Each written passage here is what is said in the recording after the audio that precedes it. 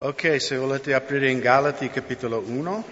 Ok, abbiamo visto domenica scorsa che Paolo è preoccupato per i Galati perché erano entrati questi ebrei che insegnavano loro che se volete essere veramente cristiani bravi dovete circoncidervi, dovete obbedire alla legge di Mosè, dovete seguire tutte le leggi anche diete ebraiche e tutto quanto, e lui ha concluso un po' questa prima parte dichiarando addirittura sia maledetto qualcuno che predichi un altro Vangelo, e ha usato un linguaggio pesantissimo, no? Perché un po' sembrerebbe una contraddizione. Paolo parla della grazia di Dio e poi dall'altra mano dice maledetto chi predica un altro Vangelo di questo. Ma dobbiamo comprendere la gravità della situazione, perché un altro Vangelo porta a un'altra salvezza che non è salvezza. Un altro Vangelo ti porterà a passare l'eternità lontano da Dio. Perché c'è un solo Vangelo, ed è quello che Paolo predica, la salvezza per la grazia di Dio. La salvezza attraverso solamente quello che Cristo ha fatto sulla croce.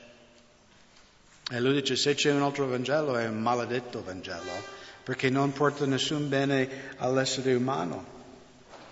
Nella seconda parte di capitolo 1, Paolo racconta la sua testimonianza e dimostra perché il suo Vangelo non ha ricevuto da un uomo. E lui comincia in versetto 11, ora, fratelli, vi faccio sapere che il Vangelo che è stato da me annunziato non è secondo l'uomo, poiché io non l'ho ricevuto né imparato da alcun uomo, ma per la rivelazione di Gesù Cristo. E quindi lui dice, io non sono andato a Gerusalemme, non è stato Pietro o qualcun altro che mi ha raccontato, io ho avuto un incontro personale con Gesù. Quanti di voi potete dire questo questa mattina?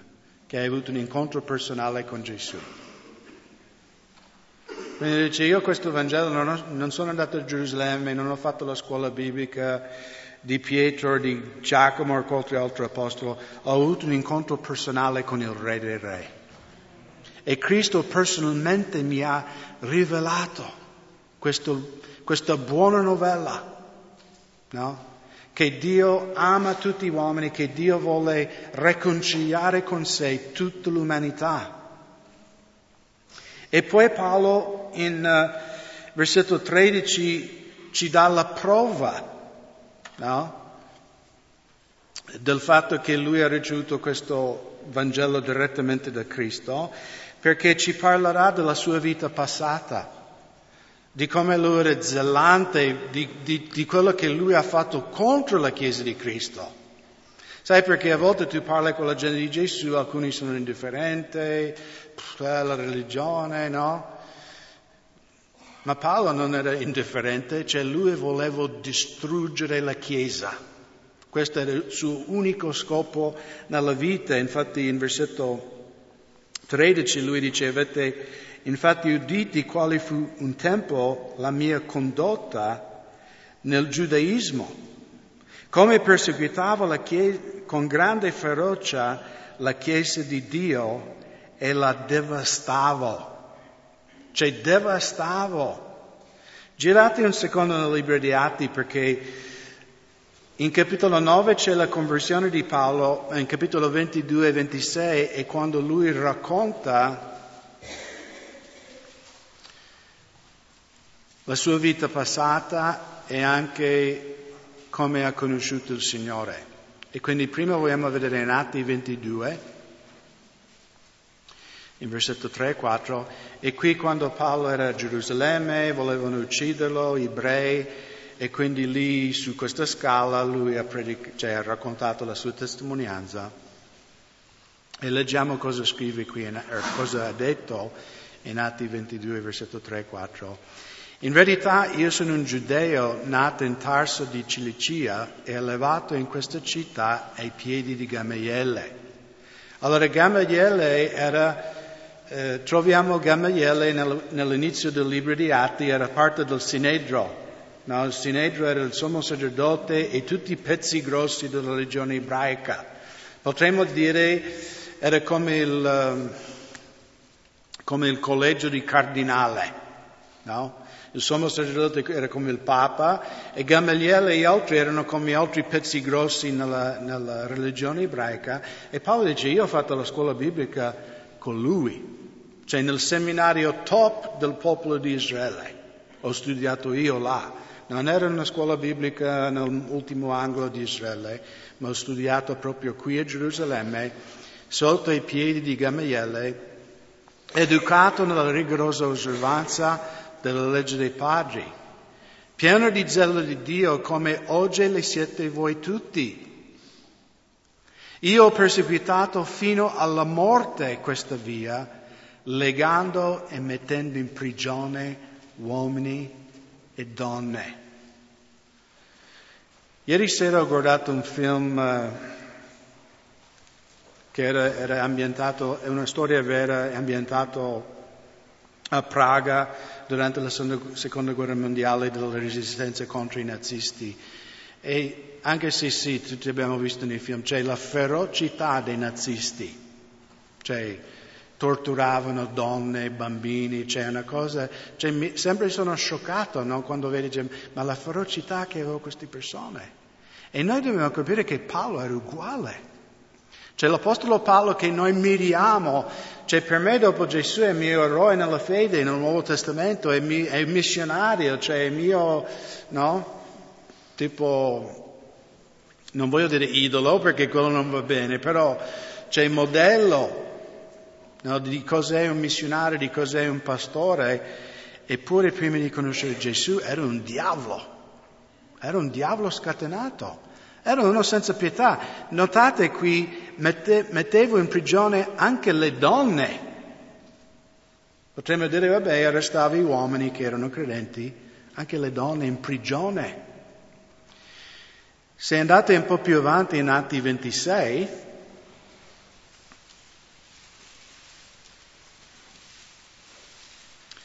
e qui è quando Paolo era sotto arresto a Cesarea prima di essere spedito a Roma. E quindi lui sta facendo, la difesa della fede davanti a Agrippa. In Atti 26, versetto 9, io stesso ritengo essere mio dovere fare molte cose contro il nome di Gesù il Nazareno. Quindi Paolo dice, il mio scopo nella vita era distruggere questo Gesù, distruggere questa setta che seguivano il Nazareno. E questo è ciò che fece in Gerusalemme, avendo ricevuto l'autorità dei capi dei sacerdoti, rinchiuso nelle prigioni molti santi, e quando erano messi a morte io davo il mio senso. Quindi Paolo li condannava, perché quando diceva avevo il senso non è che ha detto ok, sai, tipo così. Quando venivano giudicati lui dice uccidili. Quindi era lui con altri che dicevano la morte di questi credenti. Versetto 11, e spesse volte andando da una sinagoga all'altra li costrissi a bestemmiare. Grandemente infuriato contro di loro, li perseguitai fin nelle città straniere. E quindi parla del suo viaggio a Damasco. E secondo me questo è anche forse peggio di uccidere un credente, ma torturarli finché loro rinnegano Cristo. E lui sta parlando di portare i credenti a bestemmiare, non credenti. Cioè io perseguitavo, io torturavo questi santi finché loro rinnegavano Cristo. E quindi Paolo usa come prova, cioè io ero contro questo Gesù, io ero contro tutte queste cose. E il fatto che io adesso predico questo Vangelo è la prova che Gesù è risorto, che Gesù è vivo, che questo Vangelo è vero. E poi in versetto 14, un po' sull'elenco della sua religiosità, e progrediva nel giudaismo più di molti coetanei tra i miei connazionali, essendo estremamente zelante nella tradizione dei miei padri. Allora sappiamo già da Atti 22 che lui ha studiato nella miglior scuola biblica, se possiamo dirlo, del popolo ebraico. Se girate in Filippesi capitolo 3,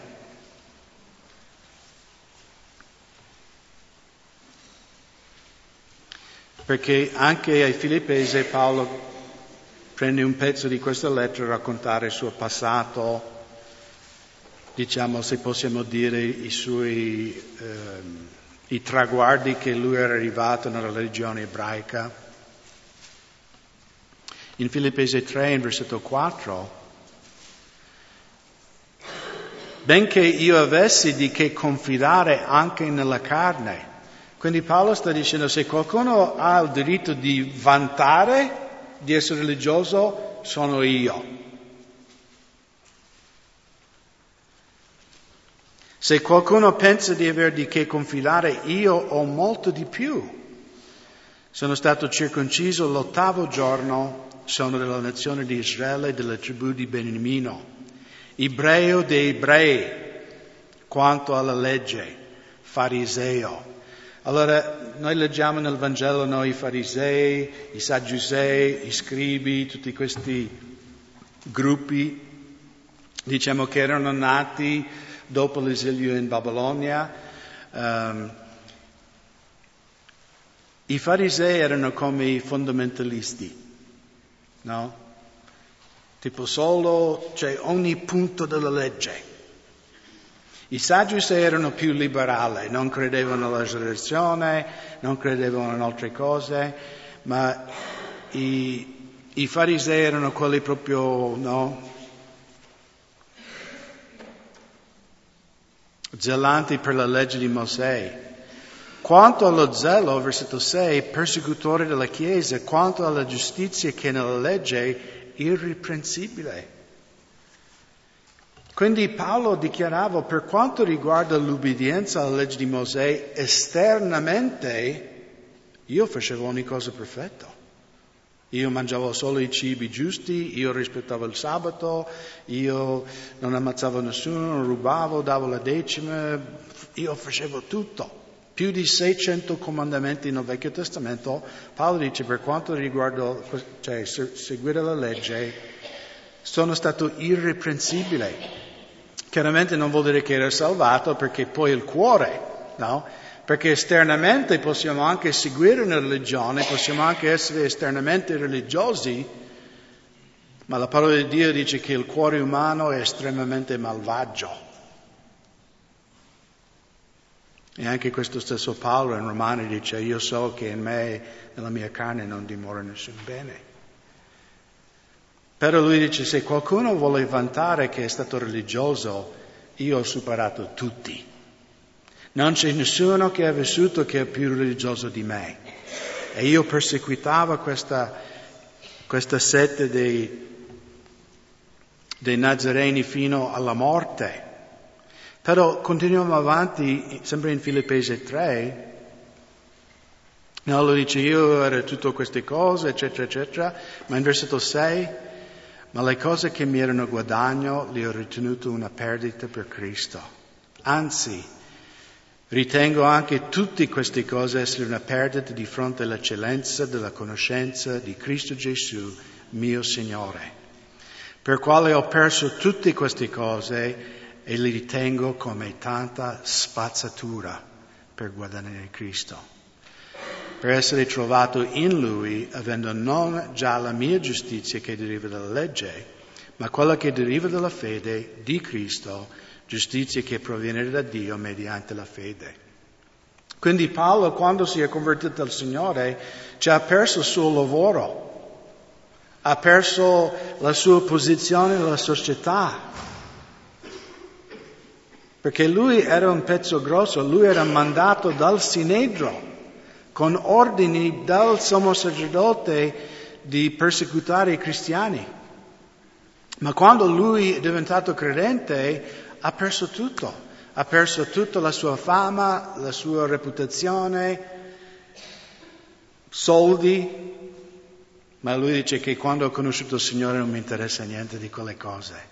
Anzi, per me è come, qui è scritto spazzatura, ma letteralmente la parola è sterco. O è anche la parola per la merma, sai nelle fianche delle strade quella merma tipo che va nella fogna? Lui dice, io considero tutte le mie cose religiose come quella merma là, schifoso, in confronto a essere in Cristo, a conoscere Gesù. Per me tutta quella cosa non vale niente nel conoscere Gesù. E poi in versetto 15, tornando in Galati 1,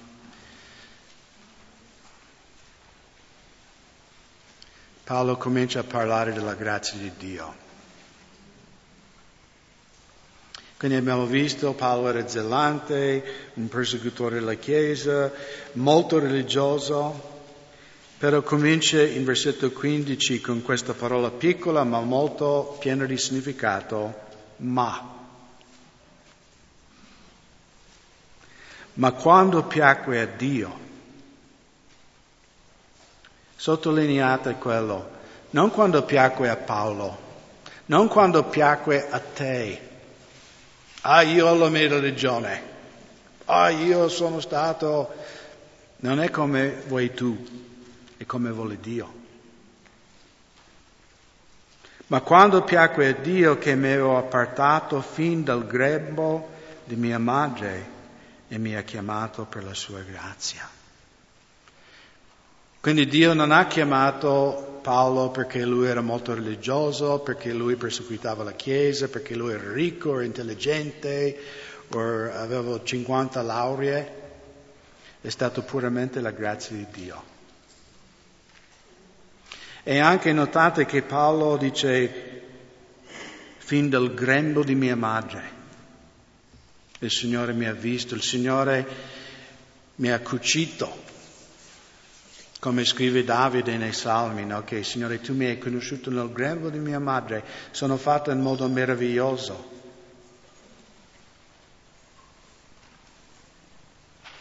Anche ognuno di noi possiamo dire la stessa cosa, che Dio ci ha conosciuto anche nel grembo di nostra madre.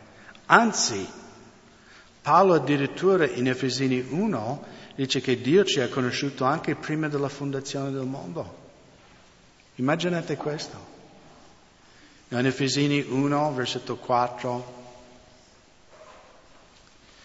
Benedetto sia Dio Padre del nostro Signore Gesù Cristo, che ci ha benedetti con ogni benedizione spirituale nei luoghi celesti in Cristo. Allorché in Lui ci ha eletti prima della fondazione del mondo, affinché fossimo santi e irreprensibili davanti a Lui nell'amore.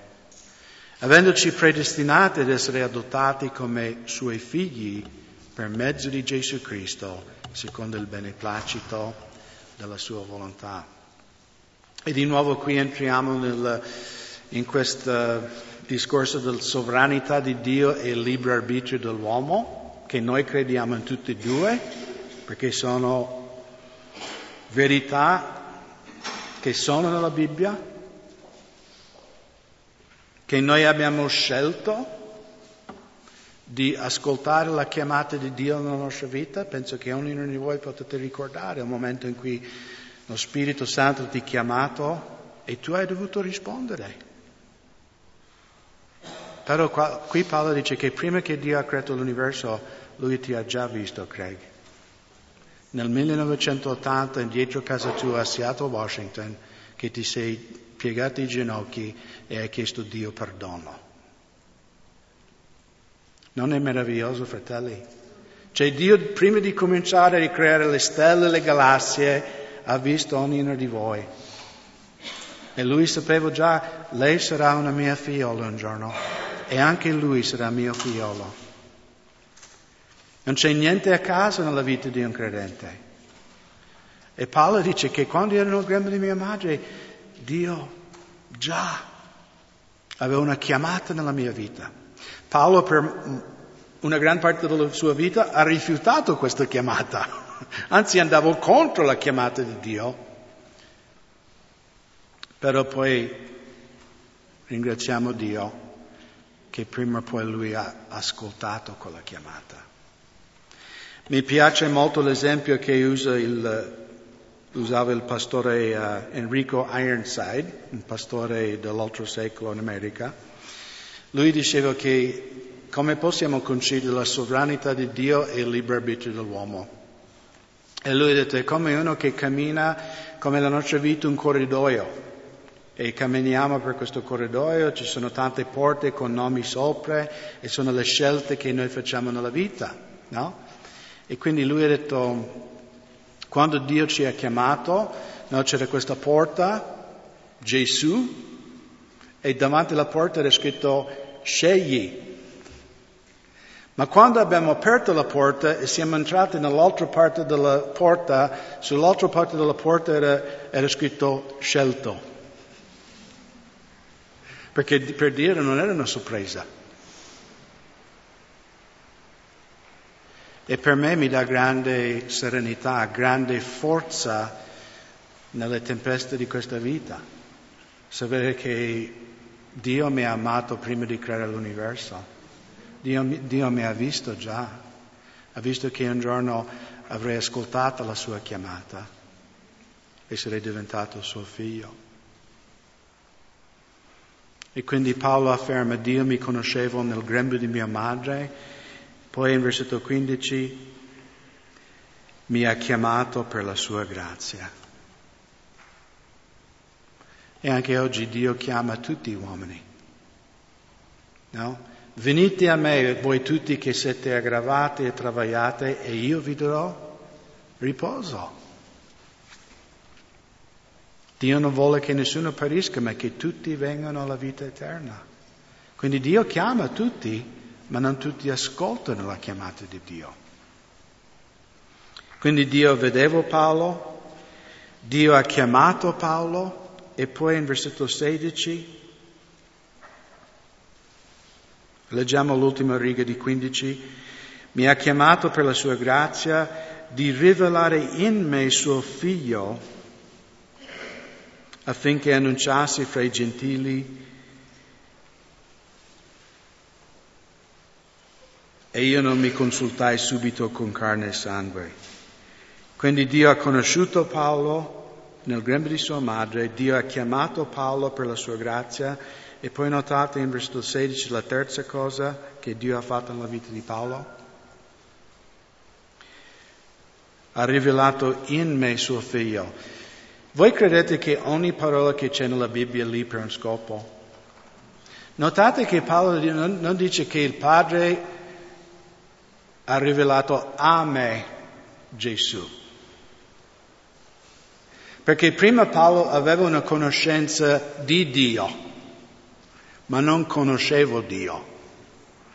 Lui aveva una conoscenza della religione, aveva un concetto estratto di Dio. In Italia, se andiamo fuori dopo il culto e chiediamo a qualunque italiano conosce chi è Gesù, sì, certo, sono italiano. Certo che conosco chi è Gesù, ma se chiediamo, ma tu lo conosci personalmente? Hai avuto un incontro personale con Lui?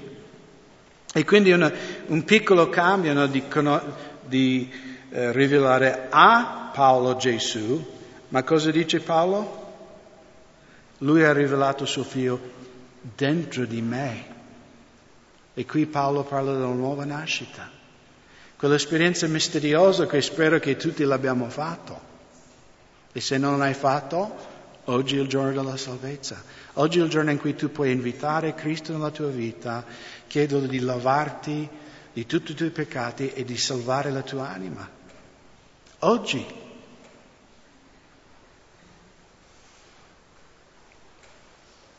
E per me sono stati 38 anni fa che ero dietro casa mia a Seattle, stavo leggendo il Vangelo, capivo di essere un peccatore perso e così ho detto Signore perdonami, lavami, cambia la mia vita. E lo Spirito di Dio è venuto su di me. Mi sembrava come miele caldo che cominciava dalla mia testa e è passato attraverso tutto il mio essere. E l'amore di Dio mi stava riempendo e tutto il male, tutto il peccato, tutta l'amarezza, tutto il rancore usciva.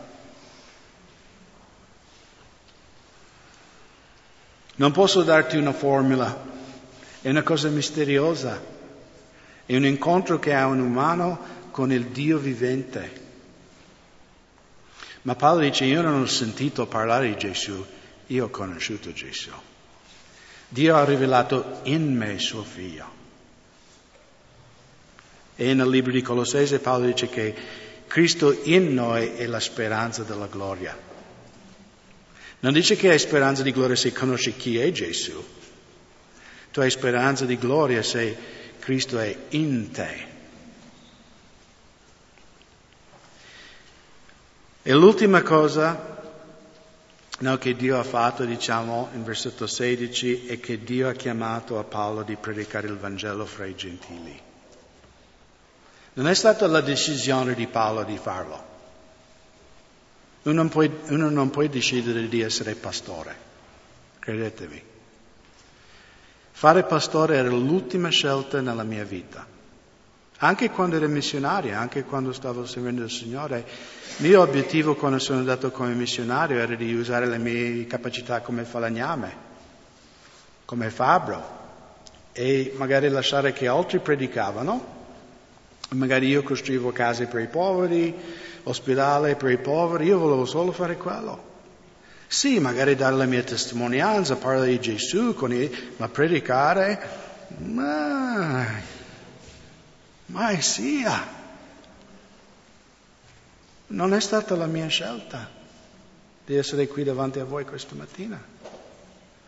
E anche Paolo dice, non ho scelto io di essere un predicatore gentile. Dio mi ha chiamato. Dio ha detto, anche se non hai queste capacità, io ti darò queste capacità. Sarà un dono della mia grazia.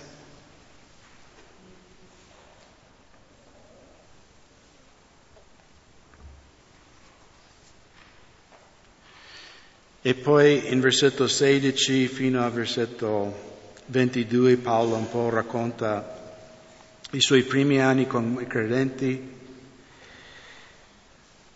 Leggiamo alla fine del versetto 16, io non mi consultai subito con carne e sangue. Sta dicendo che quando è convertito non è corso subito a Pietro a dire che è successo. No, nella mia vita. Né salì a Gerusalemme da quelli che erano stati apostoli prima di me, ma ne andai in Arabia e ritornai di nuovo a Damasco. Poi dopo 3 anni salì a Gerusalemme per andare a vedere Pietro e rimase con lui 15 giorni. E non vidi alcun altro dei apostoli se non Giacomo, il fratello del Signore. Or quando le cose che vi scrivo, ecco davanti a Dio non mento. Poi andai nella regione della Siria e della Cilicia. Ora io ero sconosciuto personalmente alle chiese della Giudea che sono in Cristo. Ma essi udivano soltanto dire, colui che prima ci perseguitava, ora annuncia con la fede che nel passato egli devastava e glorificavano Dio per causa mia. Quindi Paolo dice, io i primi anni della mia conversione non ho neanche conosciuto gli apostoli. Ho camminato col Signore, io e Lui, con altri credenti.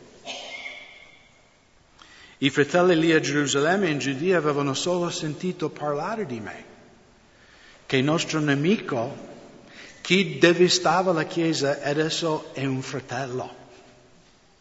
Adesso sta predicando questo Vangelo. Girate in 1 Timoteo, voglio leggere un ultimo versetto.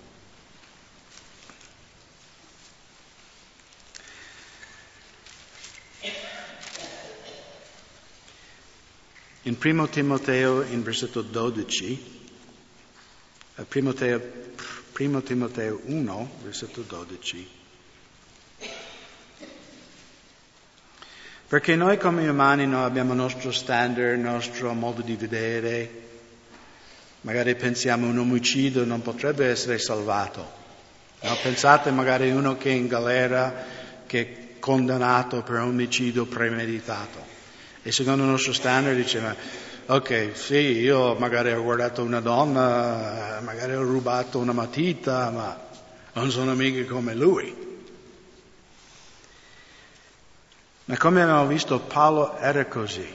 Lui aveva messo a morte dei cristiani, solo per la loro fede in Gesù. E qui scrivendo a Timoteo, che era suo discepolo, in versetto 12 di 1 Timoteo 1, e rendo grazie a colui che mi ha reso forte, a Cristo Gesù nostro Signore, perché mi ha ritenuto degno di fiducia, ponendo al suo servizio me, che prima era un bestemmiatore, un persecutore e un violento.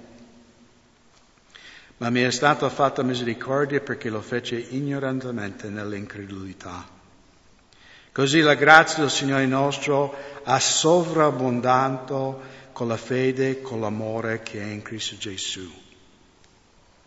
Questa parola è sicura e degna di essere pienamente accettata, che Cristo Gesù è venuto nel mondo per salvare i peccatori, del quale io sono il primo. Ma per questo mi è stato fatta misericordia. E adesso Paolo spiegherà perché Dio ha salvato lui.